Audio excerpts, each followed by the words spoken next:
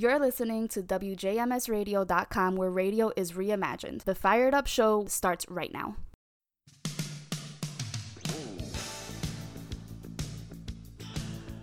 And welcome to Fired Up. It's Monday. That means we're here to talk some politics. This is Steve. I host the show each week right here on WJMSradio.com. Thank you all for tuning in. As always, we've got a jam-packed show this week. I got a lot of stuff I want to cover, so let's get right into it. And we'll start off, as always, with our COVID update. We are at 29.8 million cases of the COVID-19 disease, and 542,000 people have succumbed to the disease and died. Although on the upside, the infection rate and the death rate continue to lower each week over week. So we are seeing, progress made as we combat this disease across the nation. To date, we have 120.9 million doses of vaccine having been administered to Americans. That does include both people who've received both doses and the single dose or first shot of the 2-dose set. So we are making progress. We are getting people vaccinated.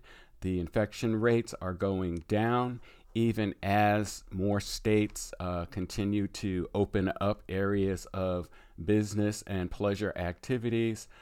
We saw in the news where Florida, in certain areas of Florida that were just mobbed by spring break partygoers, actually have instituted some curfews, and beaches and party venues have been ordered shut down at 8 p.m.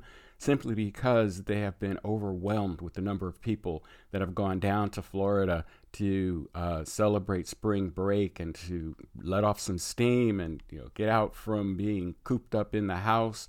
Unfortunately, if history is any indicator, we are going to see some spikes in COVID infections come out of this because, of course, mask wearing is not really being strictly adhered to, and social distancing is frankly totally out the window.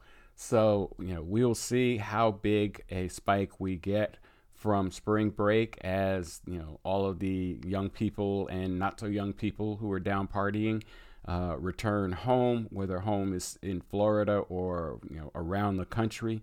I know people come from all over the country to go down to Florida for spring break. So it's going to be one of those ones where we'll have to keep an eye on it, and hopefully things will not get too bad. So that being said, as always, we are making progress against the COVID vaccine, but there's still a lot of work to do, a lot of vaccines to be administered, a lot of education and information continues to flow. Please, everybody, until you get your vaccine, and even after you get your vaccine, make sure you wear your mask when you need to wear that mask. When you're in, crowded areas, or you're, around people who aren't socially distancing, please make sure that you're wearing your mask. It still remains one of the best ways to keep you from becoming infected and from infecting others. Make sure you're staying socially distanced. Wash your hands. Don't touch your eyes, nose, or face. All of the things that should be almost second nature now as we're more than a year into our battle against this pandemic. So hoping all of you will stay safe and, keep up the good work. Let's keep pushing, and we will, drive this vaccine down into the ground. All right. So let's move on. We have a lot to go through this week. I'm going to hit you with some numbers and statistics, so you might want to get a pencil and paper handy. And we're going to talk about a few things on this show. We're going to work our way to something I brought up on this show late last year, and just to sort of spoiler alert it for you, I want to talk about toward the end of the show about third political party. So put a pin in that. We'll head our way there. But to start off, in the news, This past week, we have seen a battle being fought in the Senate between Republicans and Democrats over what's to become of the filibuster. Now, for those of you who may not understand what a filibuster is, it is a mechanism exercised by the minority power in the Senate and the House in order to suspend forward movement on a bill until the majority party can raise 60 votes in order to close the filibuster, or invoke cloture as it's called, and move the vote forward to the floor for a final vote. Over the years, the filibuster started out as a physical event where if a senator wished to filibuster a bill, he or she would need to stand, be recognized at their desk, and then they would proceed to talk and just continue talking to what is called hold the floor, and so that the progress on the bill could not go forward. And this was done for a long time. But in the 70s, there were some changes made to the Senate rules and regarding the filibuster, where it was no longer necessary to just stand and talk. All you had to do was to indicate to the chair that you wish to filibuster this bill, and that was it. You didn't have to do anything else until the majority party could raise 60 votes to invoke cloture, shut down the filibuster, and move forward with the bill. And over the last 10 or 15 years or so, this process has been just super used primarily by the Republican Party, but Democrats have used it as well when they've been in the minority, just to obstruct, stall, and delay votes on bills that they disagreed with. If they did not have the votes to outright vote the bill down, then the filibuster would be invoked in order to delay the process, as long as they could, to keep the bill from coming to the floor. Well, there have been some points introduced in the Senate version of the filibuster, and what is being discussed is options being led by the Democrat Party to revise the rules on the filibuster to require a couple of things. Number one, it would require a quorum be present. That means that the majority of the Senate would need to be physically in the Senate chamber, and also that the senator who is raising the filibuster would need to, as it was in the quote old days, close quote, to stand at his or her desk and hold the floor for as long as he or she could, to delay voting on the bill. And for those of you, the younger set who may not have seen the movie, Google Mr. Smith Goes to Washington. It's a movie from way back, starring Jimmy Stewart, and he is filibustering this bill, and he literally stands there and talks until his voice is gone. He has no voice left. But it allowed for debate and discussion among the delegations to try and come to a solution. So the Democrats, among other options, are looking at either the possibility of eliminating the filibuster, which in and of itself would raise some problems. The Republican Party under Mitch McConnell is promising that if they eliminate the filibuster, that basically the Republicans are going to let loose the hounds of hell in the Senate, and it's just going to basically stop. They will obstruct, as they say, everything. Any minor issue that has to come forward will need to be voted on and will need to carry at least a majority vote in order to proceed. So basically, they're going to gum up the works. Now, if the Democratic proposal of going back to a talking filibuster comes to be, guess what? Republicans are going to do the same thing. They're going to use that filibuster to gum up the works, to slow the progress of the Senate to a crawl, and basically, kill as many bills as possible just through not getting anything done. Sounds familiar? Yes, it's a strategy the Republicans have been using since 2010, when they took the majority in the Senate and basically obstructed everything that the administration then, which was the administration of President Obama, was trying to move forward. Hence the nickname that Mitch McConnell ended up giving himself as the Grim Reaper, because it was his desk where bills would go to die. So that's one thing, and it points to, as I said, where we're going in this conversation, to a path to third party in one particular way. Some of the other ways are just the overall approach that Republicans are taking with some of the key agenda items of the Biden administration.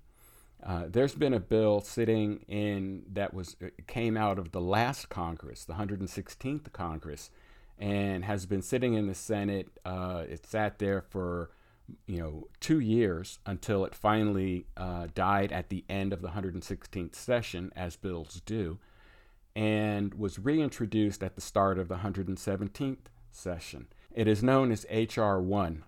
It is an act to address voting in America, and basically, in a nutshell, it is designed to undo a lot of the changes that have come out of the Republican Party over the last 2 decades, with the gutting of the Voting Rights Act by the Supreme Court 8 or 9 years ago, as well as a lot of the activities that are being done in states to suppress, reduce, restrict the non-Republican vote in states around the country.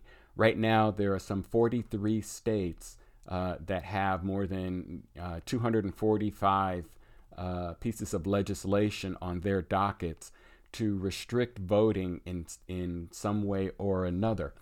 And this has become a very serious matter of contention in the Senate in particular, even though they are looking at the House version of this bill, which is called H.R. 1.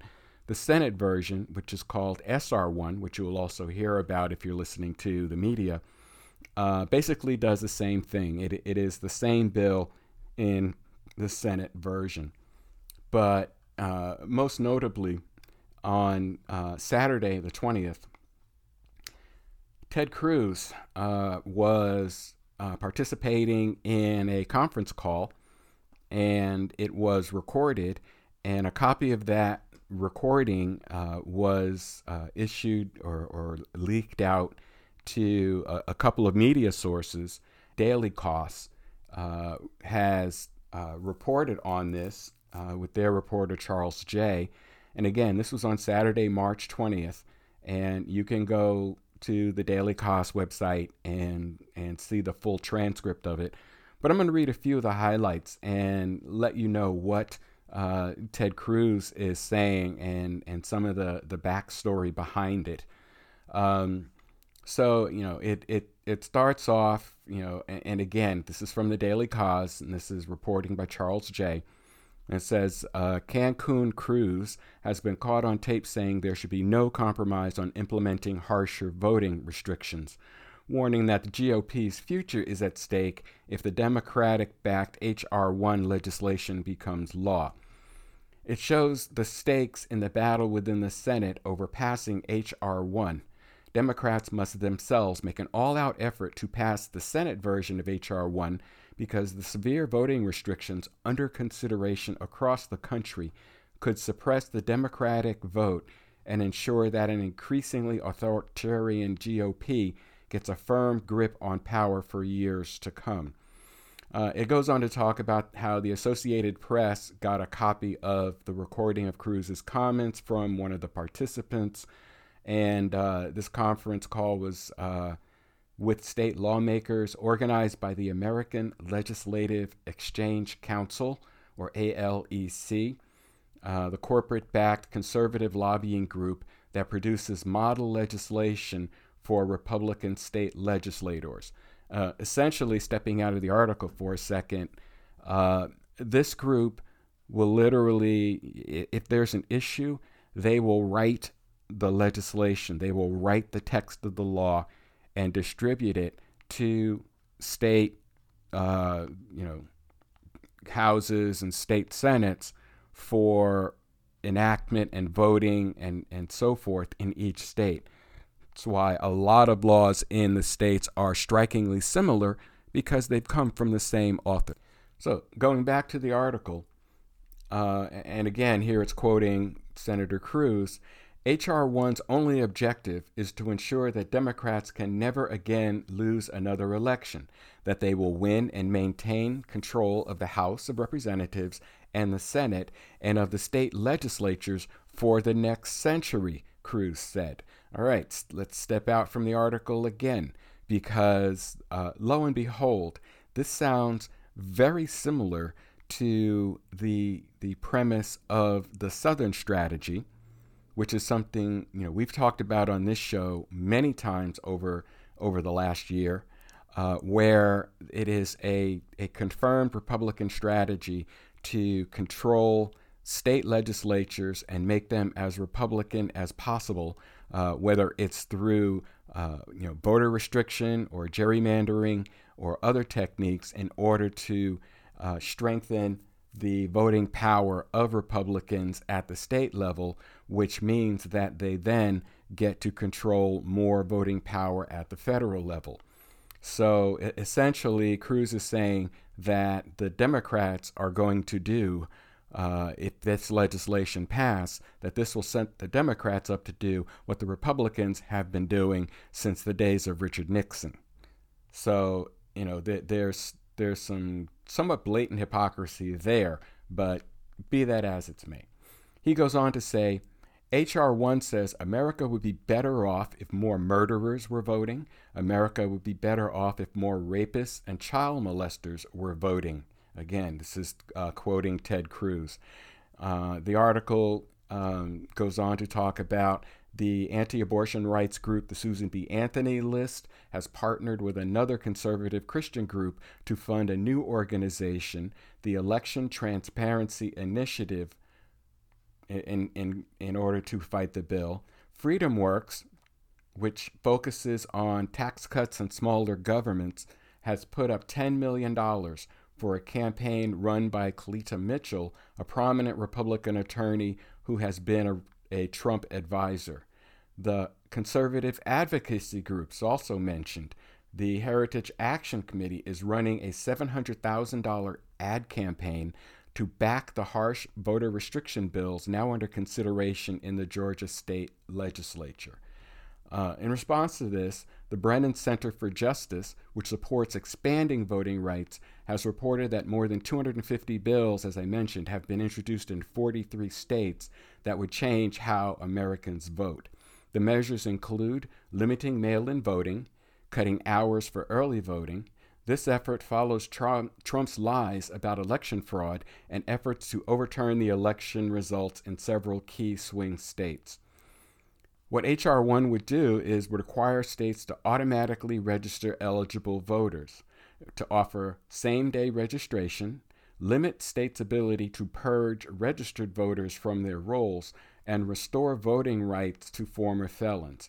It would also mandate that states offer 15 days of early voting and allow no excuse absentee voting. Democrats say that since the Supreme Court struck down key provisions of the Voting Rights Act, Republicans have introduced measures to suppress the votes of people of color and young people by introducing such measures as voter identification requirements. So, it's clearly that, this is a call to arms for Democrats. And the article goes on to conclude, and if it takes eliminating the filibuster specifically for voting rights legislation, then Democratic senators must take such action. So, as I said, battle lines are being drawn around voting rights, and this is continuing to escalate. So, we will see how this progresses. Clearly, if you are in favor of an expanded access to the polls and elimination of restrictions on voting, then your call to action is to get in touch with your senator and your congressman and your state legislators and let them know, along with your friends and their friends and their friends, exactly how you feel. So, there's a lot to roll on that, and it is something that, we need to keep focused on. And of course, we will continue that. So in related, and a lot of this I already mentioned in the prior article, there was an article that came out on March 3rd that was talking about the House Democrats looking to pass election reforms. Again, it talks about H.R. 1, which is called the For the People Act of 2021. And again, it would just do what I've mentioned. And this comes out of the result of the 2020 election, and targets the not only the swing states but a total of like 43 states in the country. So there is a lot of concern and a lot of energy being pumped in to voting in this country. The GOP is pulling out all the stops, warning that it could be absolutely devastating for Republicans. Clearly, the fear of the Republican Party is that H.R. 1 and its counterpart in the Senate would, as I said previously, severely restrict the ability of Republicans to gain elected office, both at the state and federal level. And, again, the hypocrisy of their position on this is somewhat glaring, in that this is exactly what Republicans have been doing through their Southern strategy for 50 years. Now, all of a sudden, because the Democrats want to do it, now it's a big, big, big mess. And this goes into what we're going to move into next, and that is talking about, what is up with the American political system. So we're going to take our first break here, and when we come back, we're going to expend the balance of the show talking about the American political system and some things I think are necessary to fix it. And we will pick that up right after the break. You're listening to WJMSradio.com. This is Fired Up, and I am Steve. We'll be right back after the break. Right now, the COVID-19 vaccines are available to millions of Americans, and soon they will be available to everyone. This vaccine means hope. It will protect you and those you love from this dangerous and deadly disease. I want to go back to work, and I want to be able to move around. To visit with Michelle's mom, to hug her and see her on her birthday. I'm really looking forward to is going to opening day in Texas Ranger Stadium with a full stadium. We've lost enough people, and we've suffered enough damage. In order to get rid of this pandemic, it's important for our fellow citizens to get vaccinated. I'm getting vaccinated because we want this pandemic to end as soon as possible. So we urge you to get vaccinated when it's available to you. So roll up your sleeve and do your part. This is our shot. Now it's up to you. And welcome back to Fired Up right here on WJMSradio.com. So let's continue. We still have a lot of stuff to get through with the remaining segment of the show. First off, let's start off with a couple of questions. If you've watched the mainstream media, wherever you get your news sources from, whether it's, the Big Five on one end, or, Fox and OANN and Newsmax on the other end, whichever side you fall down on as far as your media consumption, I think it's fair to say that you'd have to, if you step back and look at it objectively, you'd have to almost come to the conclusion that there is, something very fundamentally wrong or dysfunctional about our system of government right now. What we have, and we'll use the example of the Senate because it's the easiest one for us to illustrate the point. Right now, the Senate is 50-50, Democrats and Republicans, with the president of the Senate, currently Democratic Vice President Kamala Harris, sitting as the tiebreaker vote and giving the Democrats control of the Senate. This after 8 years or longer of the Republicans being in control of the Senate, and prior to that having the Democrats in control of the Senate. And you kind of see where I'm going here, that we keep flip-flopping back and forth right around this 50-50, 49-51, 47-52 kind of numbers in the Senate. And it's like nothing can get done because so much of the Senate's time is taking up with undoing what the previous Senate session did, and continuing policies of obstruction and brinksmanship and game playing and so forth. And the debates we've seen over the filibuster and the just passed American Rescue Plan, which received overwhelming support, and the discussions going on regarding immigration policy and economic struggles that continue due to COVID, and the battle against the COVID vaccine itself. All of these things just seem to have the House and the Senate chasing their own tails. If we break it down, and as I said at the outset, we're going to be throwing some numbers out there, and one of the questions that I often raise is how these senators can go home and face their constituents with such problems as we're facing in this country, and yet they do not seem to be taking any substantive action to fix the problems or to correct the issue or to address it. And give you an example, the American Rescue Plan had a 70% national polling result of Americans being in favor of it. Yet the Republican side would lead you to believe that this was, a highly destructive bill, that it costs too much and it kills the deficit and so forth. While on the same hand, they artfully neglect to mention the fact that not 2 years earlier, the Republicans had passed a $1.7 trillion tax cut that favored primarily the wealthiest individuals in this country, but yet still managed to pull $1.7 trillion out of the income stream for this country, essentially adding that to the deficit, requiring deficit spending in order to cover the financial obligations left hanging by the tax cut. In the same vein, the $1.9 trillion American Rescue Plan is going to do a similar thing. It is, there isn't a stack of $1.9 trillion sitting in a warehouse somewhere that they're just going to go crack open to pay for this.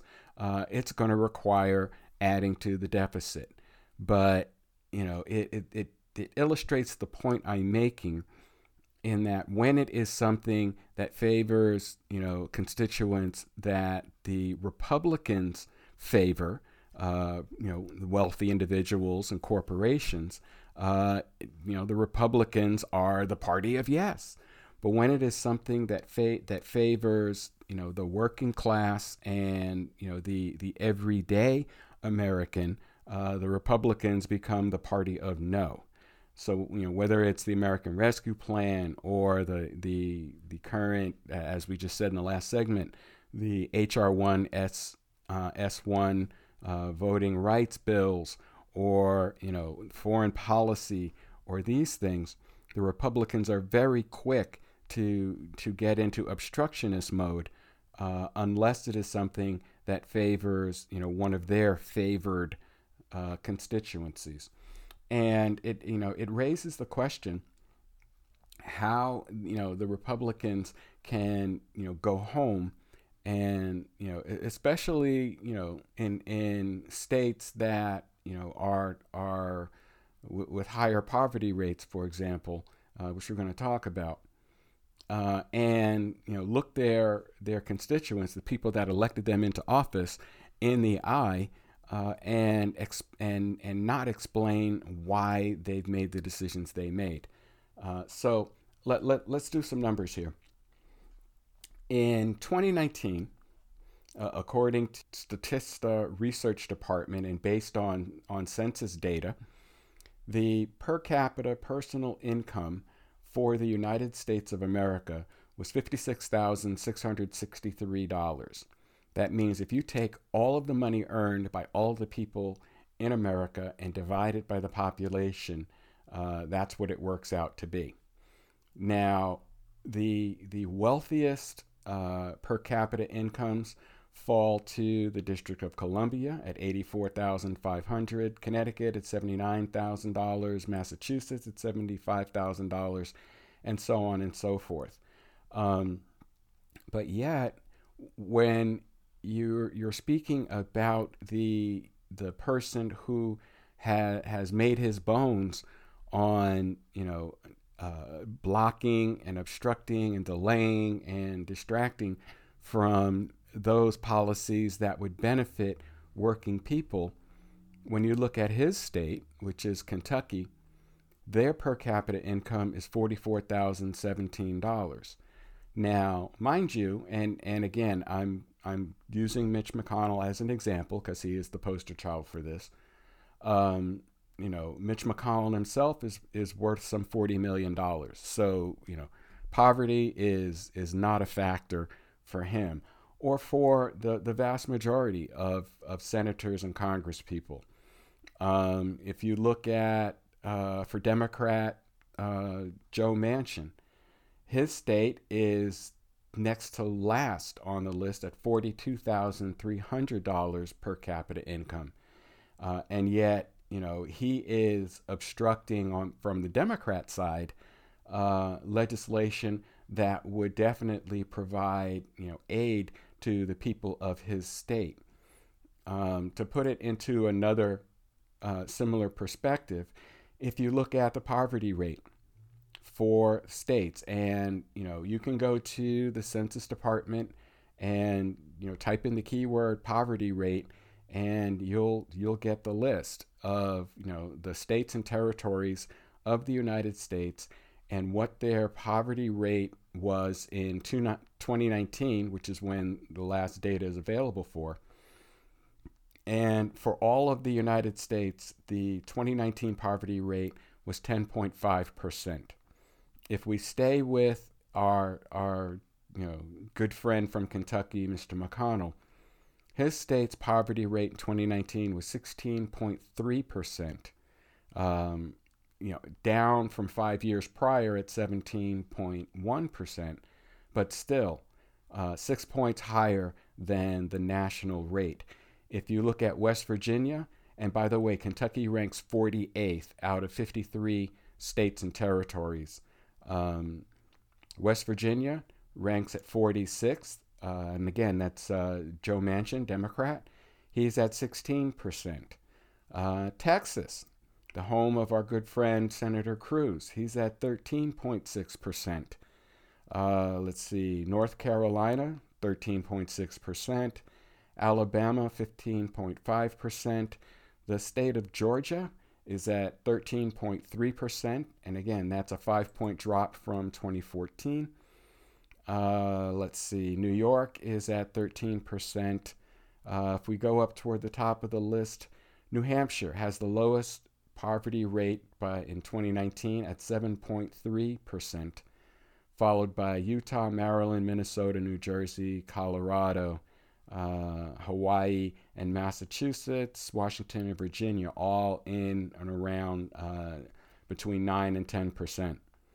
So why do I give you these numbers? Well, again, when you look at issues and the information we're given in terms of what the American people think is most important and what needs to get done, by overwhelming numbers, and these are both Democrat and Republican issues, and yet the elected congressmen and senators, and even at the state level, seem to just walk past these overwhelming majorities and vote along some other conscious lines of thinking.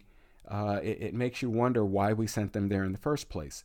We are supposed to have sent them there to do the people's work, to do what we want them to do while they're in that elected office.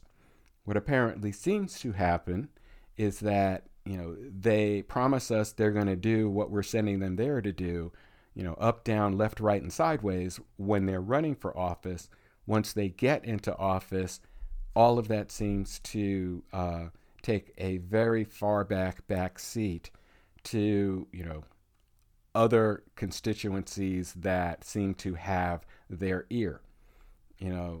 Side note, I'm of the belief that our elected officials should kind of be like NASCAR drivers, in that they should have the logos of all their sponsors on their clothing, so that, when they're standing up on camera or when they're being interviewed, we can see exactly where they're getting money from, whether it's, the Heritage Foundation or, ExxonMobil or, whoever, Google, Alibaba, whoever is shipping them money to influence their decisions.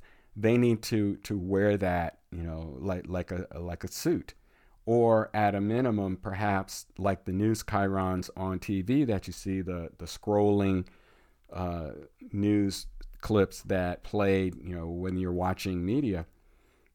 Maybe there should be one that shows, Senator Joe Blow from XYZ state, is sponsored by, McDonald's, is sponsored by, Quaker State, is sponsored by, the Heritage Foundation, whatever, so that it's clear when you are listening to them who they're listening to.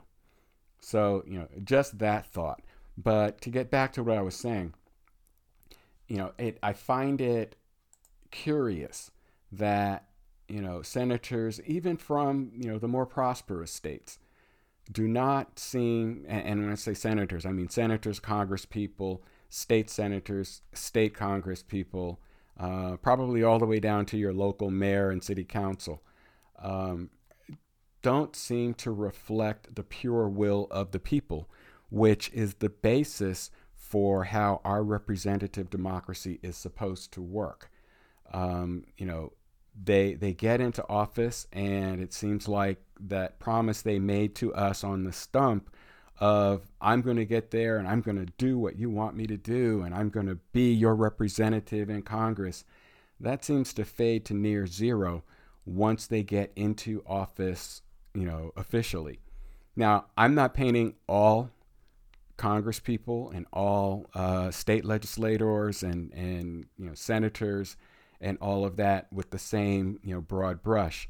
But what I am saying is that pretty much no matter who you listen to, from whatever party they represent, it seems that that care for the people seems to fade the further away we get from a concluded election, and then seems to miraculously get re-energized the closer we get to an upcoming election.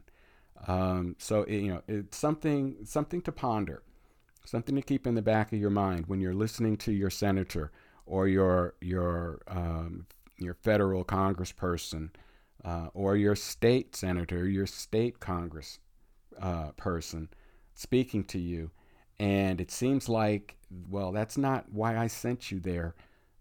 Look into where their money's coming from. There's a website you can go check. It's called opensecrets.org, and you can enter your politician's name, and it will show you who their donors of record are. I recommend that you do that for your federal senators, your congressional delegation, your governors, and so forth, so that you have a better sense of exactly who is paying for their attention. And this goes to another contentious issue that periodically surfaces, particularly around election time, when the subject of campaign finance comes up. And we've heard this discussion going on, forever. Where does the money come from that purchases the influence of our elected officials? So something to think about, something to do some homework on, to dig in, as we say, to dig deeper, dig wider. Find out who your senators, who your congresspeople, who are your state senators, your governors, who are your state legislators, who are they beholden to? And then ask yourself, who are they supposed to be beholden to? Just an interesting point of discussion. And speaking of numbers, one of the things, and particularly where we were talking, as we have been for the last year now, since the stimulus checks came out in March of last year, there's been talk that says, these stimulus payments will raise this group or that group out of poverty. Well, let's flesh that out a little bit. Let me give you some information here about what makes up the quote poor people, close quote, here in the United States. And again, simply because the 2020 census is still being processed, we have 2019 data to go on. But according to the U.S. Census, the official poverty rate, as I mentioned, in the United States was 10.5%. And that means that 10.5% of the Americans were living below the poverty threshold. Now, that's down from 11.8% in 2018 and down from 15.1% in 2010. However, in 2019, 34 million Americans lived in poverty. And if you listen to the media and you listen to the elected officials, they would have you believe that the overwhelming majority of poor people in this country are people of color. Well, I'm here to tell you that's not true. All right, so let me give you some facts and figures. All right, according to 2019 data, women made up nearly 56% of people who were in poverty in 2019. Of those living in poverty, 41.8% were white, non-Hispanic, while 27.9% were Hispanic of any race, 23.5% were black, and 4.4% were Asian. 180-degree difference from what the media and the news and the talking heads out there would have you believe.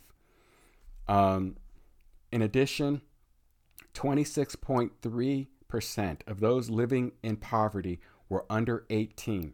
That means more than 10 million children in the United States are in poverty. All right, and there's another 12.3% of those in poverty were aged 65 years or older.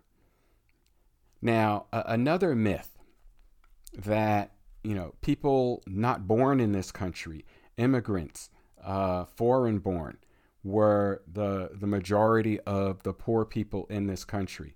That's not true either.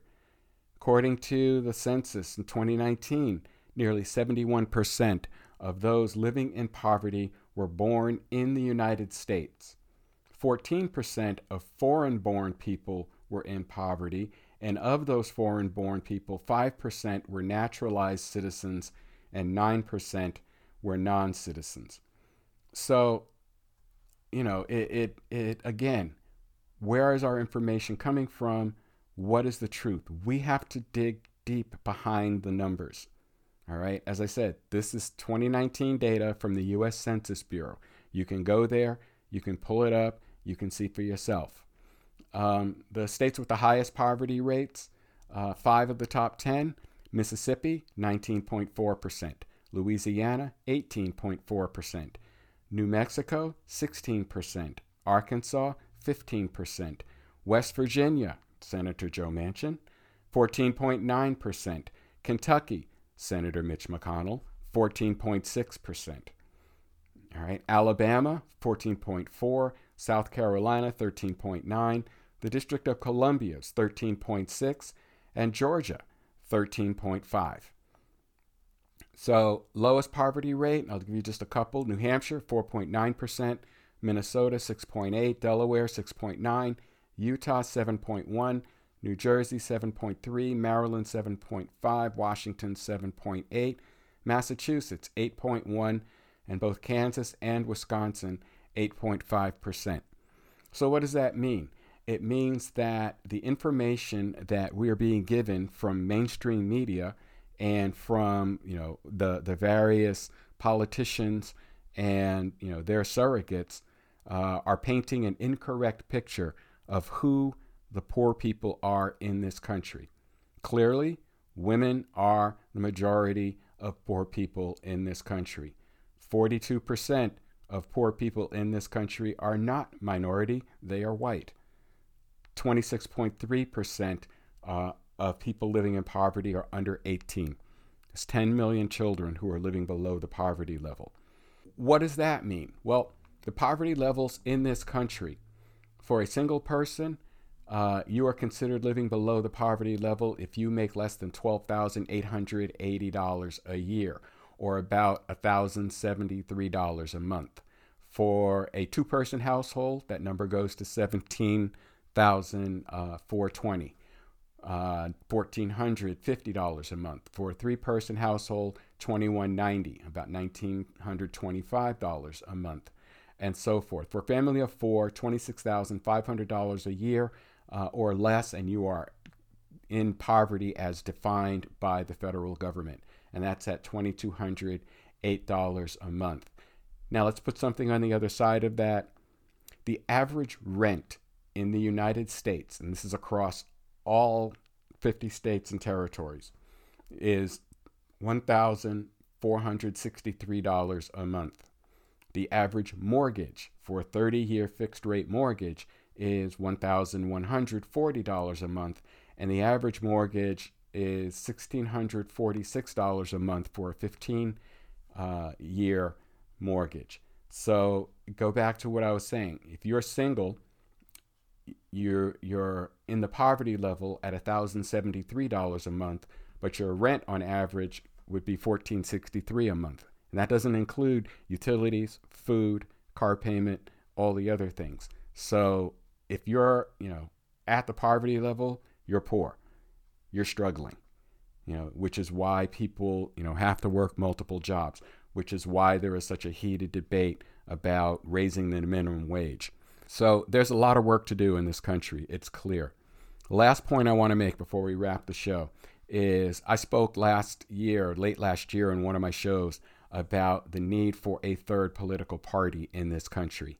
I think the discussions that have been held and the debates that have been held, again, using the Senate as the poster child, show clearly that such a third party is desperately needed if we are going to move our Congress, our House, and our Senate into something that gets something done. Right now, it's 50-50. A third party would need to hold between 10 and 14 seats in the Senate in order to form a voting bloc that would mandate further and deeper discussion on any piece of legislation, because neither of the two major parties would have a clear majority without the cooperation of the third party. Same thing in the House.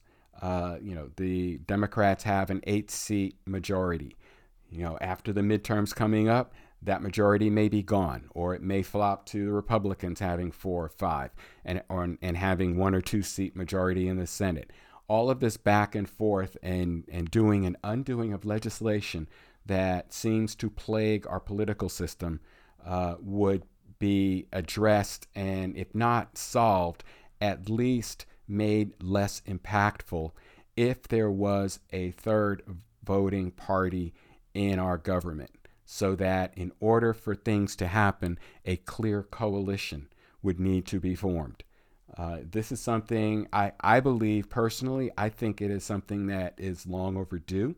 I think it is something that this country can do. I think the current political climate and the current climate of the people in this country are moving in the direction where a third political party, perhaps, hello, progressives out there, this may be your opportunity to begin the process of swinging a large number of voters into a third party. Now realize it is going to take a few election cycles, both midterm and general, in order for that party to become strong enough to be meaningful at the national level. But at the same token, it can also become meaningful a lot quicker at the local level. So I just wanted to leave you with that to think about. We're going to talk more about third parties through the course of this year on Fired Up. It's a subject that's near and dear to my heart, and I want to bring you much more information and consideration on why I think that a third political party in this country is becoming something of a necessity. So on that thought, we'll wrap up the show. I want to thank you all, as I do each week, for tuning in. I do appreciate it.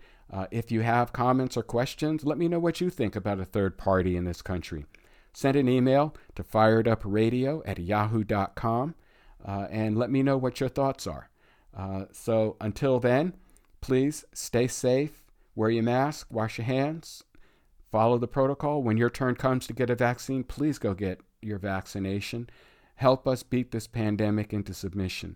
Look forward to seeing all of you, and we will talk again, as we always do, in 7 days. Take care, everybody.